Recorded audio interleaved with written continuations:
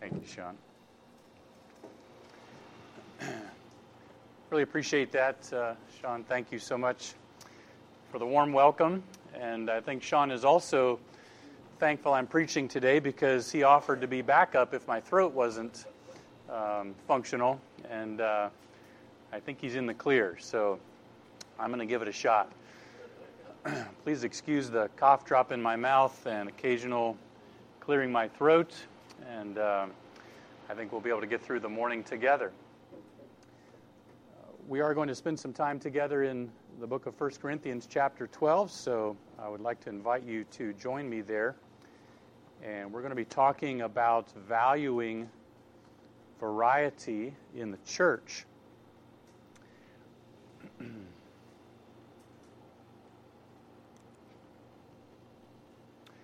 How many of you grew up playing with these? Everybody see what's on the screen here? Everybody all over, take a look. Anybody know what these are? Somebody tell me out loud what these are. Exactly, Legos. Okay, so put your hand up again. How many of you have played with these? Almost everybody. I was born in 1963, and somehow I missed out on Legos. I think they actually started being manufactured a little bit prior to that, maybe late 1950s if I'm thinking right, but they just weren't a thing, or my family didn't know about them or something. So I had a pretty deprived childhood because I did not have the opportunity to play with Legos. Our kids had Legos, and I remember having bins, big plastic bins of Legos in their rooms, and they would dump them out on the floor. And of course, they come in sets that you can build different models with, but somehow they always ended up all in the same bin, and so they would dump them out and make all kinds of buildings and vehicles and whatever they can imagine with Legos. The amazing thing is that you can take these individual building blocks and make just about anything, or a model, a replica of just about anything. You can make a house, you can make a car, you can make a helicopter. Faith and I were, when we were in the South, we went to the Atlanta Zoo with our grandchildren. And in the Atlanta Zoo, throughout the zoo, as you walk through, there are life-size animals made out of Legos. And they're amazing reproductions of different animals and all kinds of crazy colors. And again, you can make just about anything out of Legos. The largest that I know of, the largest Lego model that I'm aware of, maybe there's another one that's been built since then, but is a model of a Star Wars X-Wing fighter, and it was built to be life-size. And this model used 5,300,000 individual Lego bricks. Actually, more than that. I'm rounding it off to 5,300,000. And it involved 32 people who were called master Lego builders, so they oversaw the project. There are, of course, more people involved in doing that. And it took them 17,000 hours to build this model. So Legos are amazing. Each individual tiny little block thrown together in a pile on the floor can be constructed into something intricate, something amazing, something huge, something very remarkable. A child, or a child at heart, or a master Lego builder can use thousands of individual pieces to construct one object. I'm using that as an analogy of what Jesus Christ is doing in his church. Jesus said, "I will build my church." Peter, who was one of the founding apostles of the church, said this. He said, "You are living stones, and you are being built up a spiritual house."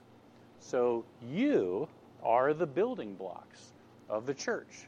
And just like with Legos, there are hundreds and thousands and millions of individuals who are being placed together and attached to one another and connected together in the church the global church of Jesus Christ, as well as in every individual church.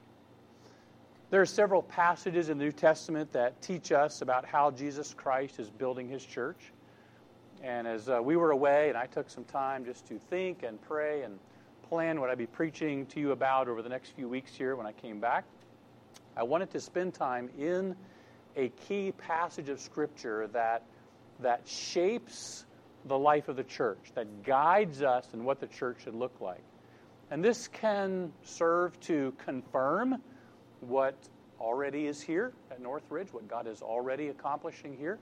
But it can also serve to point us forward and to give us an idea of what things can be, of how things should look, and how the Holy Spirit is at work formulating his church here at Northridge. And the one I landed in is 1 Corinthians 12. And so we're actually going to spend some time in chapter 12, but I believe, Lord willing, if we work through according to the plan I have in mind, we'll go into chapter 13 and chapter 14 as well over the next several weeks, because these are all tied together as key texts of Scripture that guides us in what life in the church should look like. Now, the Apostle Paul wrote this letter to the assembly of believers in the city of Corinth 22 years after Jesus was born and lived, was crucified, rose from the dead, and ascended to heaven. And the apostles began to preach this good news of the crucified and resurrected Christ, and people believed and they were saved. And the apostles organized these new believers into churches. The church in Corinth consisted of people who used to be pagans. They were heathen. They were ungodly. You think of the culture around us, and you think of the most pagan, ungodly people that you could imagine. Well, that's what these people were. They were idol worshipers. They were hardcore partiers. They were immoral swingers in their lifestyle. This is how they lived. So it's no surprise that when these new Christians started doing church, well, they had some problems, didn't they? There were some difficulties. So Paul wrote 1 Corinthians to address some of those problems. And one of the issues had to do with their unity, their oneness, their togetherness. And you know, if you know about the book of 1 Corinthians, that there were divisions, there were factions there in the church. We're not going to get to this verse today, but just look with me at verse 12 in 1 Corinthians chapter 12, verse 12, where he says, "For as the body is one," so 1 Corinthians chapter 12, verse 12, "as the body is one and has many members, but all the members of that one body, being many, are one body, so also is Christ." Now, Paul used the analogy of the human body to illustrate for us the church. And he's saying, just like the human body has many parts, but they all contribute to the function of the body as a whole, he says, you have one body as a human being. The church also is one body with many parts, and they all contribute to the function of the whole church. It's the same idea as a building, right? All the individual parts of this building or of something you build with Legos, there are many individual parts, and many of them are unique. They are distinct. They are individualistic. But God puts them all together into this wonderful entity called the church.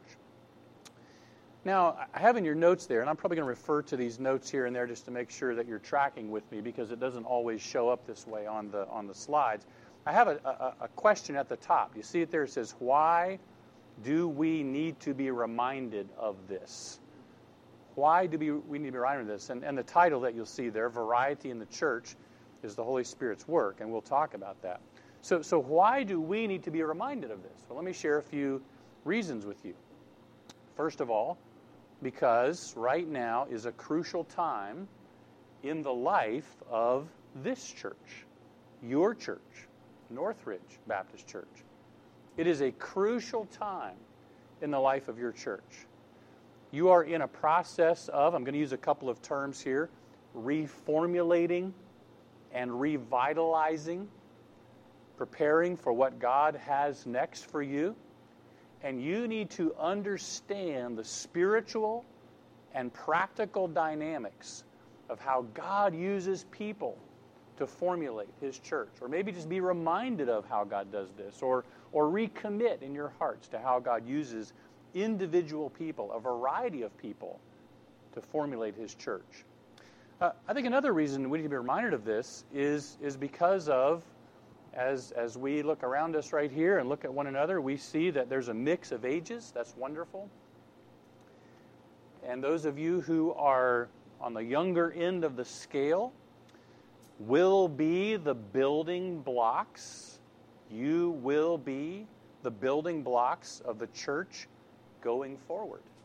So it's important for all of us, whatever age, but especially those in the younger age group, to realize that you are and will be critical in this process of the church being built. And so these are important principles and ideas for you to grasp and to embrace. Another reason to be reminded of this is that unity is essential. Unity is essential. Unity is also fragile. Unity can be vulnerable, can't it? Independently minded people, and we all can have that tendency, can harm a church. We do have an enemy. Satan takes advantage. Satan incites division. So these truths need to be fixed in our minds and hearts, and we need to be committed to them going forward in order to cultivate and protect unity. So the reasons, crucial time in the life of this church, younger generation, unity is essential, and then one more. More and different people will be added to the church. That's God's plan. As we share the gospel, as we spread the good news, and people hear it and they believe, as you invite people, as God draws individuals to this church, more and different people will be added to the church. And so we need to be ready in our hearts to embrace them and to allow for the variety of people that God will bring together in this church. Now, let me go back and read for us in chapter 12, starting with verse 1, and we'll read down through verse 7 for now. So look with me at 1 Corinthians 12, starting with verse 1. Excuse me.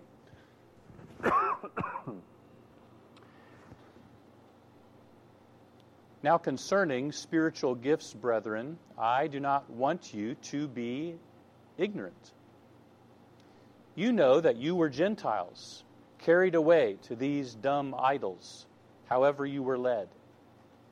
Therefore I make known to you that no one, speaking by the Spirit of God, calls Jesus accursed, and no one can say that Jesus is Lord, except by the Holy Spirit.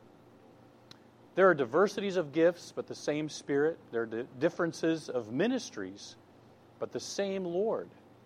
And there are diversities of activities, but it is the same God who works all in all. But the manifestation of the Spirit is given to each one for the profit of all.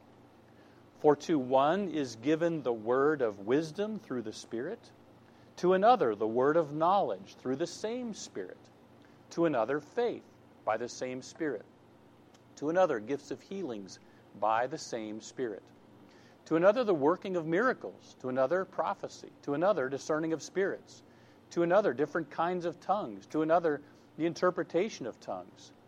But one and the same Spirit works all these things, distributing to each one individually as He wills. Now look back at verse 1, and you see the end of the verse. He says, I do not want you to be ignorant.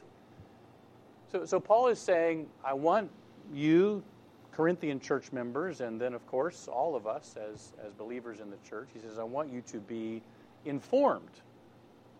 But do you think that's all he's after? Do you think he just wants us to have this information in our minds? He certainly wants us to be aware, but it goes beyond that. When he says, I don't want you to be ignorant, he doesn't just mean I want you to know these things. He's saying, I want you to accept these things. I want you to appreciate what I'm about to tell you. And I'm going to use the word today, value.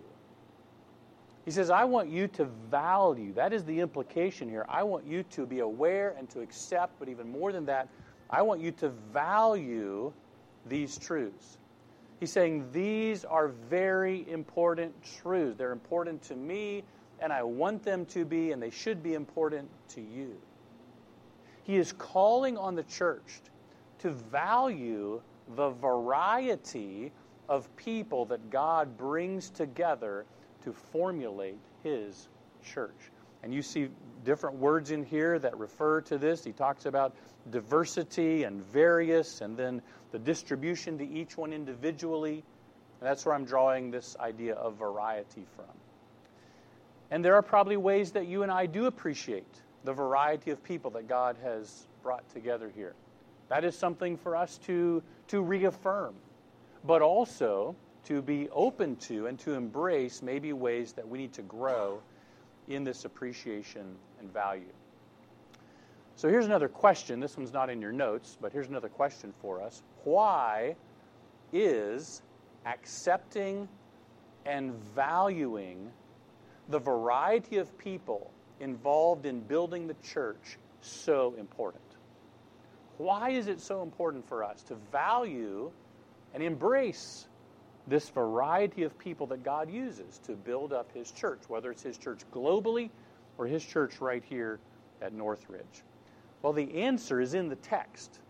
In fact, chapter 12 gives us a number of reasons to value this God-given, God-created variety. We're going to talk about one of them today. All right, so here's the main idea of our message this morning. Valuing variety, or, next slide, there we go. Value variety because it is characteristic of the Holy Spirit's work. We ought to. There's an obligation upon us. We are instructed. We should be compelled to value this variety of people I'm talking about, because it is characteristic of the Holy Spirit's work. This is one of the characteristics of how the Holy Spirit works in the life of the church. But what is the term that we use to refer to the idea that there is one God, but there are three persons of God? What's that word? Tell me out loud. What is that? There's one God and three persons. What is that? The Trinity. Yes, the Trinity, yeah. So that word's not in the Bible, the word Trinity, but we do see evidence of this idea of there being one God and yet three persons within that Godhead.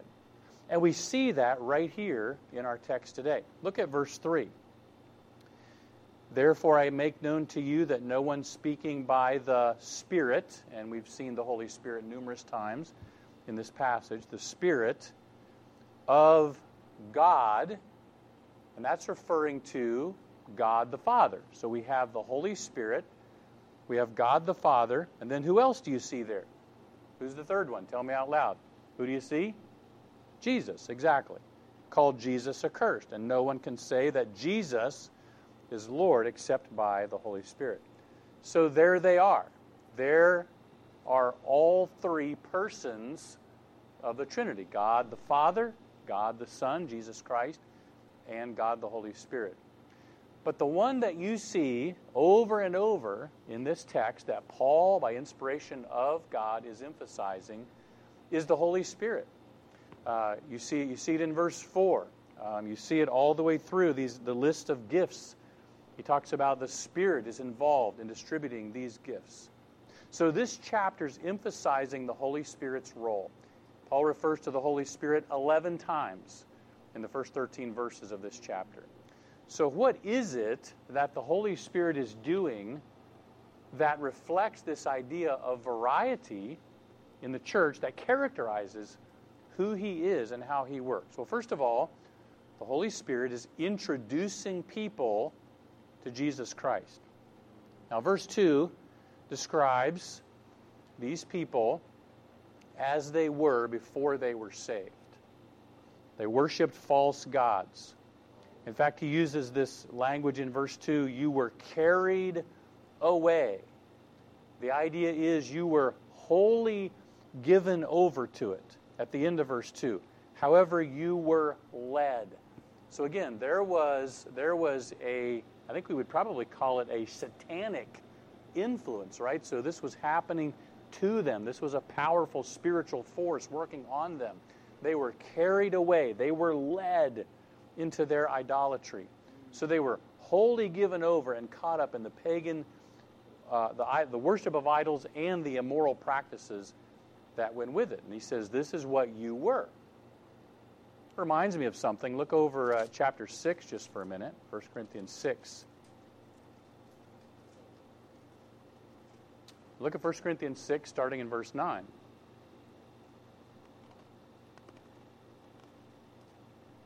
He says in 1 Corinthians 6:9, do you not know that the unrighteous will not inherit the kingdom of God?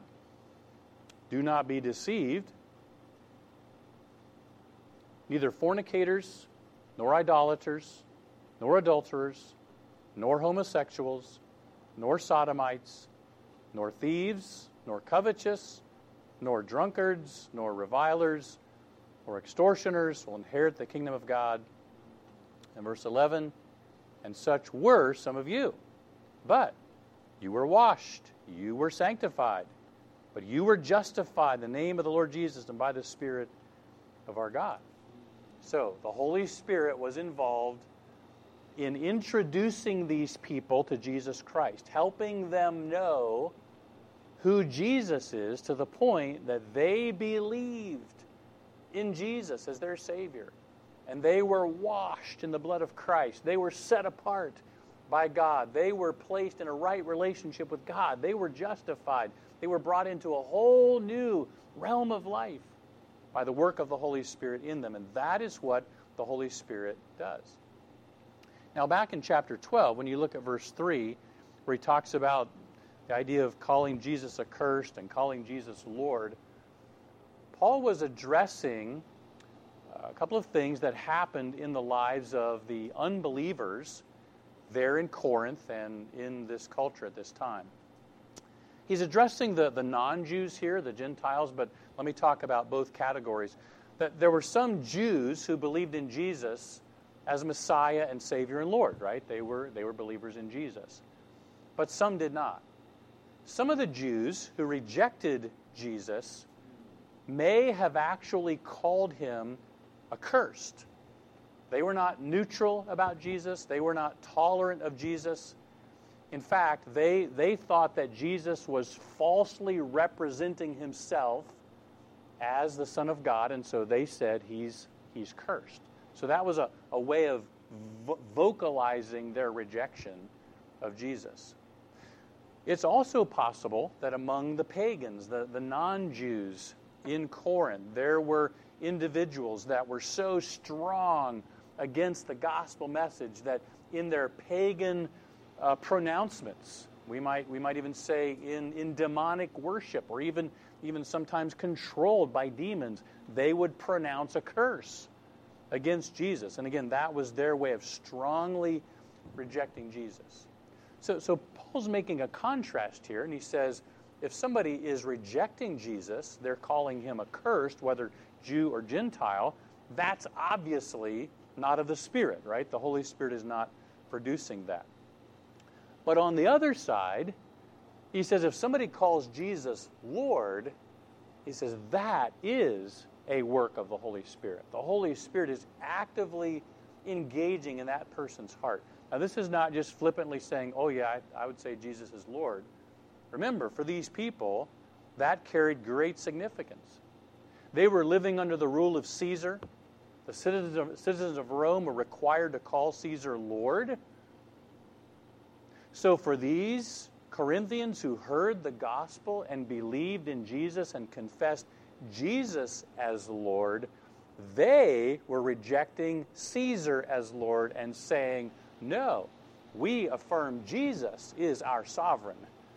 Jesus is our authority. We are submitting our lives to him. They were publicly committing their full trust in Christ as Savior and their loyalty to Christ as their sovereign. So here we see this statement about what the Holy Spirit does. No one can say Jesus is Lord except by the Holy Spirit.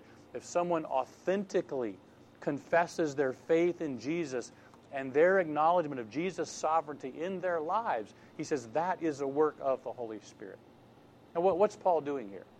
He's saying, look, folks, to the church in Corinth, the Holy Spirit is the one who made it possible for you to recognize Jesus as the Savior and even to have the faith to believe in Him and the sense of commitment to declare your loyalty to Him. The Holy Spirit is the one who did that. And that's important to keep in mind because as God has drawn you together as a church, it is the Holy Spirit who has introduced each of you to Jesus Christ, whether it was in your home, whether it was in a Bible study somewhere, if somebody shared the gospel with you face to face and you trusted Christ, the Holy Spirit was the one behind that, introducing you to Jesus. And there's a variety of people represented here. And in any assembly of believers in Christ and followers of Christ, there is that Holy Spirit authored, Holy Spirit initiated variety. So this first activity of the Holy Spirit is introducing people to Jesus Christ. But it does not stop with that because the Holy Spirit also sets us up in the church with a variety of roles and responsibilities. In fact, He distributes these roles and responsibilities. Now, in verse 1, Paul starts out talking about spiritual gifts. In verse 4, he says, there are diversities. We might say there is a variety of gifts. These are abilities that the Holy Spirit, again, activates in believers that are for the purpose of building the church. Now, I've included something on your handout, on the back. There are two detailed lists of these spiritual gifts. One of them is here in 1 Corinthians 12, and one of them is in Romans 12. There's another list in Ephesians chapter 4. Those are gifts to the body, right? So those are the apostles, the prophets, the evangelists, and the pastor teachers. There are gifts to individual believers. Those are listed here. We read through them. Also in Romans 12, we won't look there. They're categorized in 1 Peter chapter 4, verse 11. Now, I'm just giving this to you, putting this in your hand, because I'm not going to go through this in detail today. I just want you to have this as a background and understanding for what Paul's doing here in 1 Corinthians. But you'll see what I've done here is taken these lists of gifts and categorized them. Gifts related to the Word of God. So there are gifts that God has given to people, enabling them to speak the truth of the Word of God into the life of the church or into the lives of individual believers. And there's a variety of gifts. Some of them were active in the birth of the church. Some of them are still active today. And then gifts related to the work of God, the organization, the accomplishing the tasks, doing the work of ministry. And there are a list of gifts associated with that as well. Now, a couple of thoughts on this. I know different people have different ideas about these gifts, and one of them is, well, those were functional in the first century church, but not necessarily today. Others would say there were some that were functional then, some that are functional today. And I would just say this, that these represent, generally speaking, the enabling power and individual potential for serving in the local church. And we do see in people's lives today various strengths, various inclinations, various talents, we might say, or skills, even personality traits that show up in ways that give them an ability to help and to serve in the local church. Some people have one prominent ability, some have a combination, some may have abilities in the ministry of the Word, some may have abilities in the work of the ministry, some may have abilities in each of those, in both of those, and have a combination of gifts. The point of this is that the Holy Spirit distributes these roles and responsibilities, and here's the point, they reflect His design for variety in the church. What we see here is a characteristic of the Holy Spirit. Notice he says in verse 4, there are diversities of gifts, but the same Spirit. Verse 11, one and the same Spirit works all these things, distributing to each one individually as He wills. This is a reflection of the character of God. In fact, you can turn there if you want, back to Psalm 33 that was read for you a while ago. I'm just going to read verse 15. Listen to Psalm 33, verse 15. It's talking about the creative power of our God. Psalm 33, 15. He fashions, he's talking about the inhabitants of the earth. He fashions their hearts individually. He fashions their hearts individually. He considers all their works. So God fashioned, formulated, designed, created you as an individual in your heart, in your mind, in your personality, in your abilities, in your interests, in your strengths. And I would say in a room like this, there is a great diversity, right? A variety of personalities and interests and abilities and strengths. And God has, in His magnificent, creative character, reflected His variety in what He has put together in the church. It's part of who He is. And so we can stand back and be in awe and acknowledge and even worship what the Holy Spirit, who He is and what He has done in creating this variety within the family of God. We could also say that He has provided every one of you, every single one of you, with the ability to help build up the church. You're born with certain strengths, you develop certain abilities. It may be that the Holy Spirit activates certain potential when you become a believer in Christ and you're born again, that enables you to serve in the church. The Spirit determines what your gifts are, how you fit in the life and growth of the church, and determines what your role is and your responsibilities. Let me just point out one other little item here. You look in verse 5. He says there are differences of ministries. That's the Greek word diakonia, ministry or serving. Different ways to serve, we might say. Different ministry roles that people fill. And then look at verse 6. There are diversities of activities, but the same God who works all in all. That's another word. This is the word energema. You think of energy or energetic. It's the idea of accomplishing a task. So there are different kinds of work that people accomplish. He's just covering all the possibilities here. Different gifts, different strengths, different roles, different tasks, different responsibilities. It's like a work day when everybody shows up and there's a list and somebody says, oh, I want to do this and I want to do that. There are tasks and roles and responsibilities that you feel comfortable in or confident in. He's saying there's that kind of variety within the church. Different abilities and roles and activities. Now think back to the Lego illustration, if you would. And let's imagine a group of 6, we'll call them children, kids, whatever, young people.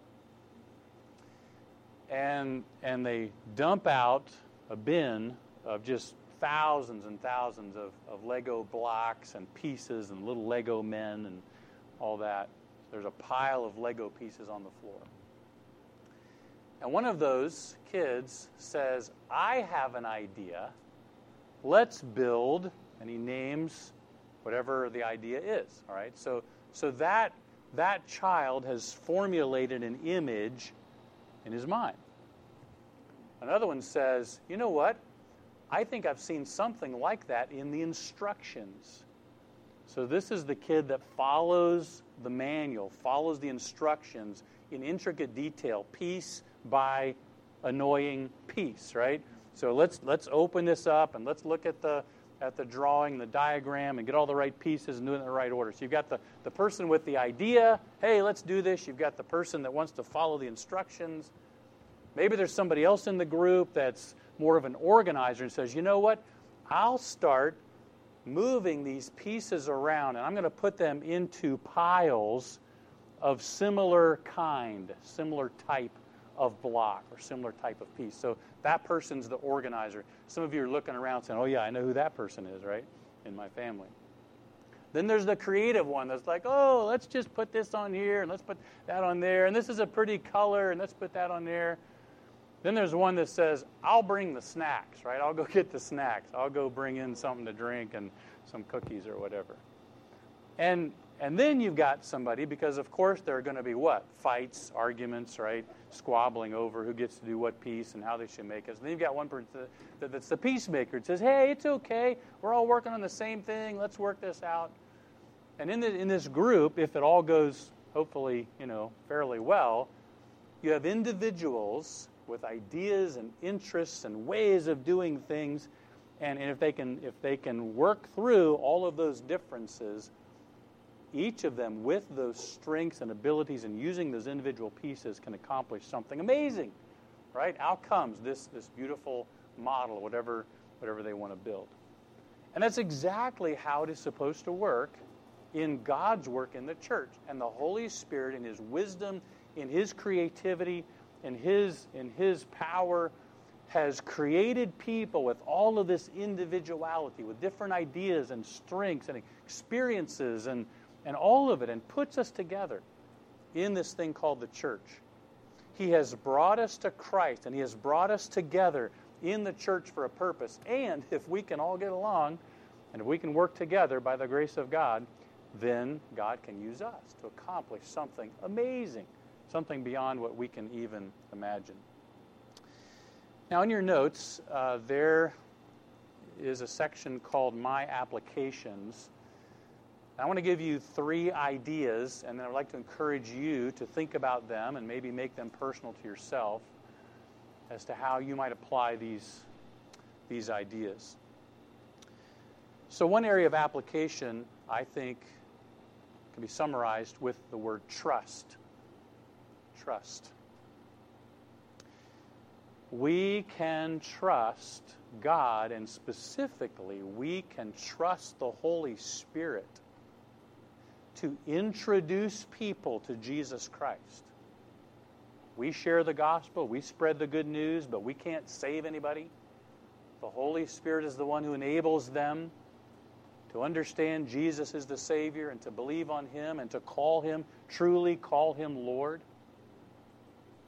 So we can trust the Holy Spirit to introduce people to Jesus Christ, enable them to trust Him as Savior and call Him Lord. And we can trust the Holy Spirit to draw people to this church, whether they are unsaved who become Christians, or believers who are looking or move in to the area or just somehow come across or respond to an invitation.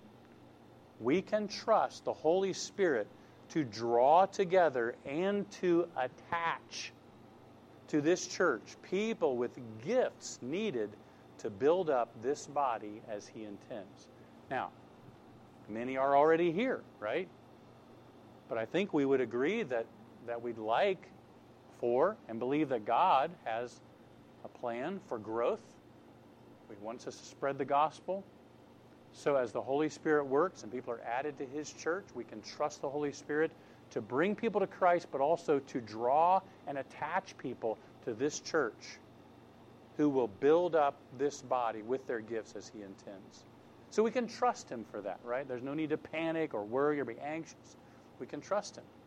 But that leads us to a second application, and that is to pray. So trust and then pray.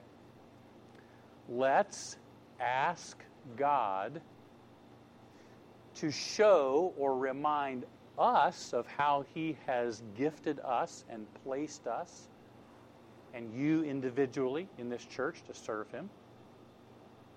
But let's also ask God to bring the variety of people needed to build His church here.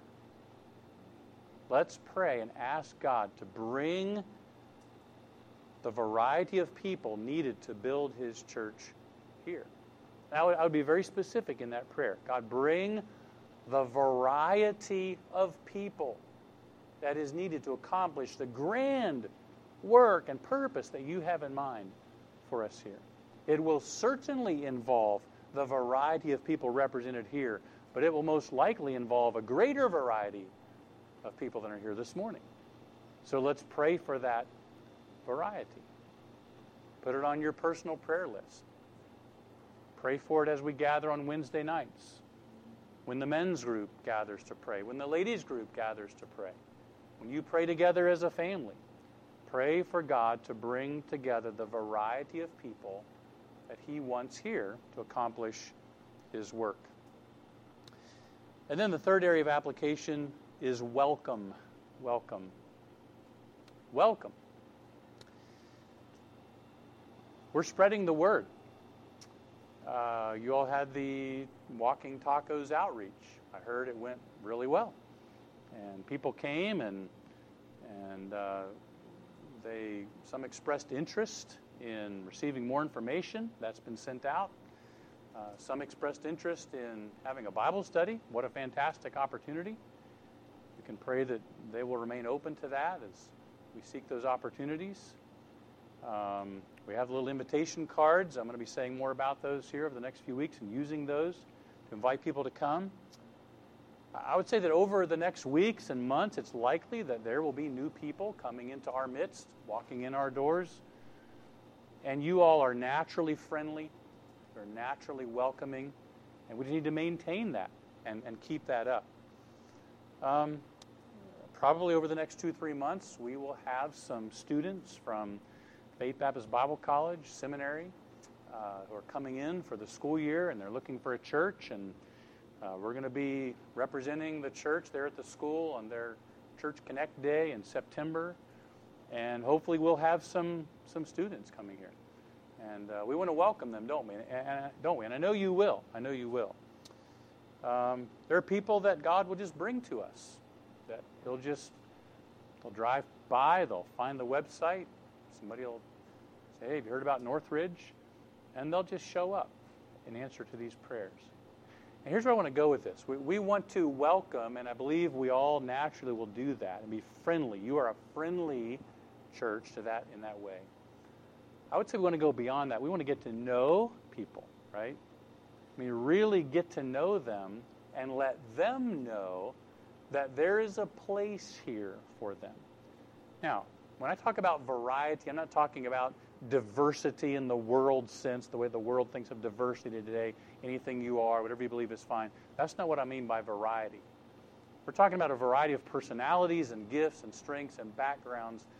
People who believe in Christ, people who are following Christ, that He can band together in His work.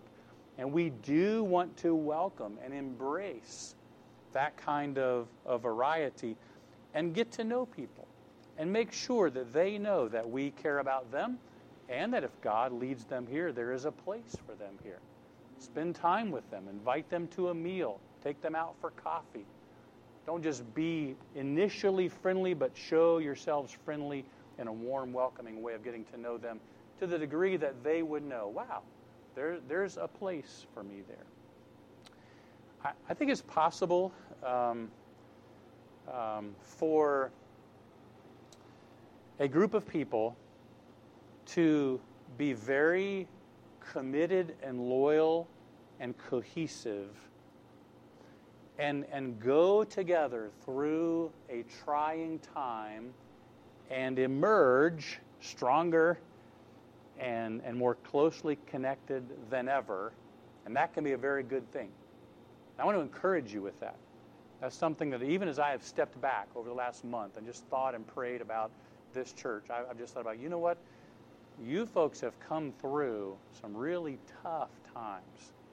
I mean, some really hard times as a church, hard times individually, some times of grief, some health crises, family issues. I mean, I mean, you guys have just come through. You have come through some storms, right? And here you are by the grace of God. And that can really band you together, and there's a commitment to step up and do the work and take care of things. And that is awesome. And I highly commend you for that. I would also encourage you to recognize that God may bring people that will add to and expand and develop the church in preparation for what He has next for you. And so I would caution against the mentality of we've got this, we can do this. If there's something to do, somebody here is the one that needs to do that. Caution against the mentality of if somebody comes to us to be part of us, they need to be like us, right? A certain image of the kind of person that fits at our church. I would just urge and caution you to be careful about that, because the Holy Spirit is the author of variety. And you have come through so strong, and you've developed, I think, a rugged individualism as a church. But I encourage you not to let that limit what God wants to accomplish and God wants to do. I was also thinking back about guys, we have had an amazing privilege, my wife and I, to serve in some churches that I could never have manufactured or accomplished or made happen in any way, humanly speaking. God just placed us, and God worked in some very unusual ways. And I was thinking back over a couple of those churches and the kinds of individuals that He put together in some of those settings. And so I'm going to give the example of, let's say, a group of deacons, okay? So I've pastored, and the deacons consisted of carpentry, woodshop worker, we would say somebody who's skilled but does manual labor, and in that very same group of people, an accomplished attorney, an optometrist, and an accountant who was over the international tax division of Johnson Controls, responsible for millions and millions and millions of dollars on a daily basis. Okay. So what I'm saying is that there's a combination of kinds of people there in that setting with different personalities and backgrounds and levels of education and skill, and even we might say lifestyle and experience. The other church where we pastored, I think in terms of plumbers, construction workers, mechanics, again, every kind of labor you could think of, but also a man who was in an earlier time before he came to the church, the CFO for the international clothing manufacturer company Nautica. So again, he was responsible for just, numbers with a whole lot of zeros after it and taking care of that. He was the most humble, godly, gracious man. And all of these people working together were allowed by the grace of God to accomplish some magnificent things in the life of the church and in that community. And there are cultural differences. There are differences of experience. And again, lifestyle, level of living, all of that. But the skills and the knowledge and the character qualities, all of it coming together in that setting for what God used to produce a great work. And I just share that to say there's a variety, isn't there? There's a variety God can use depending on, it doesn't matter, men, women, role in life, homemaker, professional, labor, whatever it is, whatever your level of strength, however many talents or abilities you have, there's a place for you. And our heart needs to be open to and welcoming others who have a place in His church as well. The church is the most amazing building project. The most amazing building project. Superintended by the Holy Spirit. It reflects His activity, His unique manifestation of the character of God. The church is a manifestation of the character of God. And from what we've seen today, the Holy Spirit emphasizes two distinct truths in the church. One of them, Jesus is Lord. And we declare that. We proclaim that, right? We worship Him as Lord. But also, different is good. Different is good. There's one who saves. There's one who is sovereign. We believe on Him. We worship Him and serve Him. Jesus is Lord. But individuals are the building blocks. Individuals are the living stones that make up the church. And because this variety is characteristic of the Holy Spirit's work, we should value it and welcome it and embrace it. Let's pray together.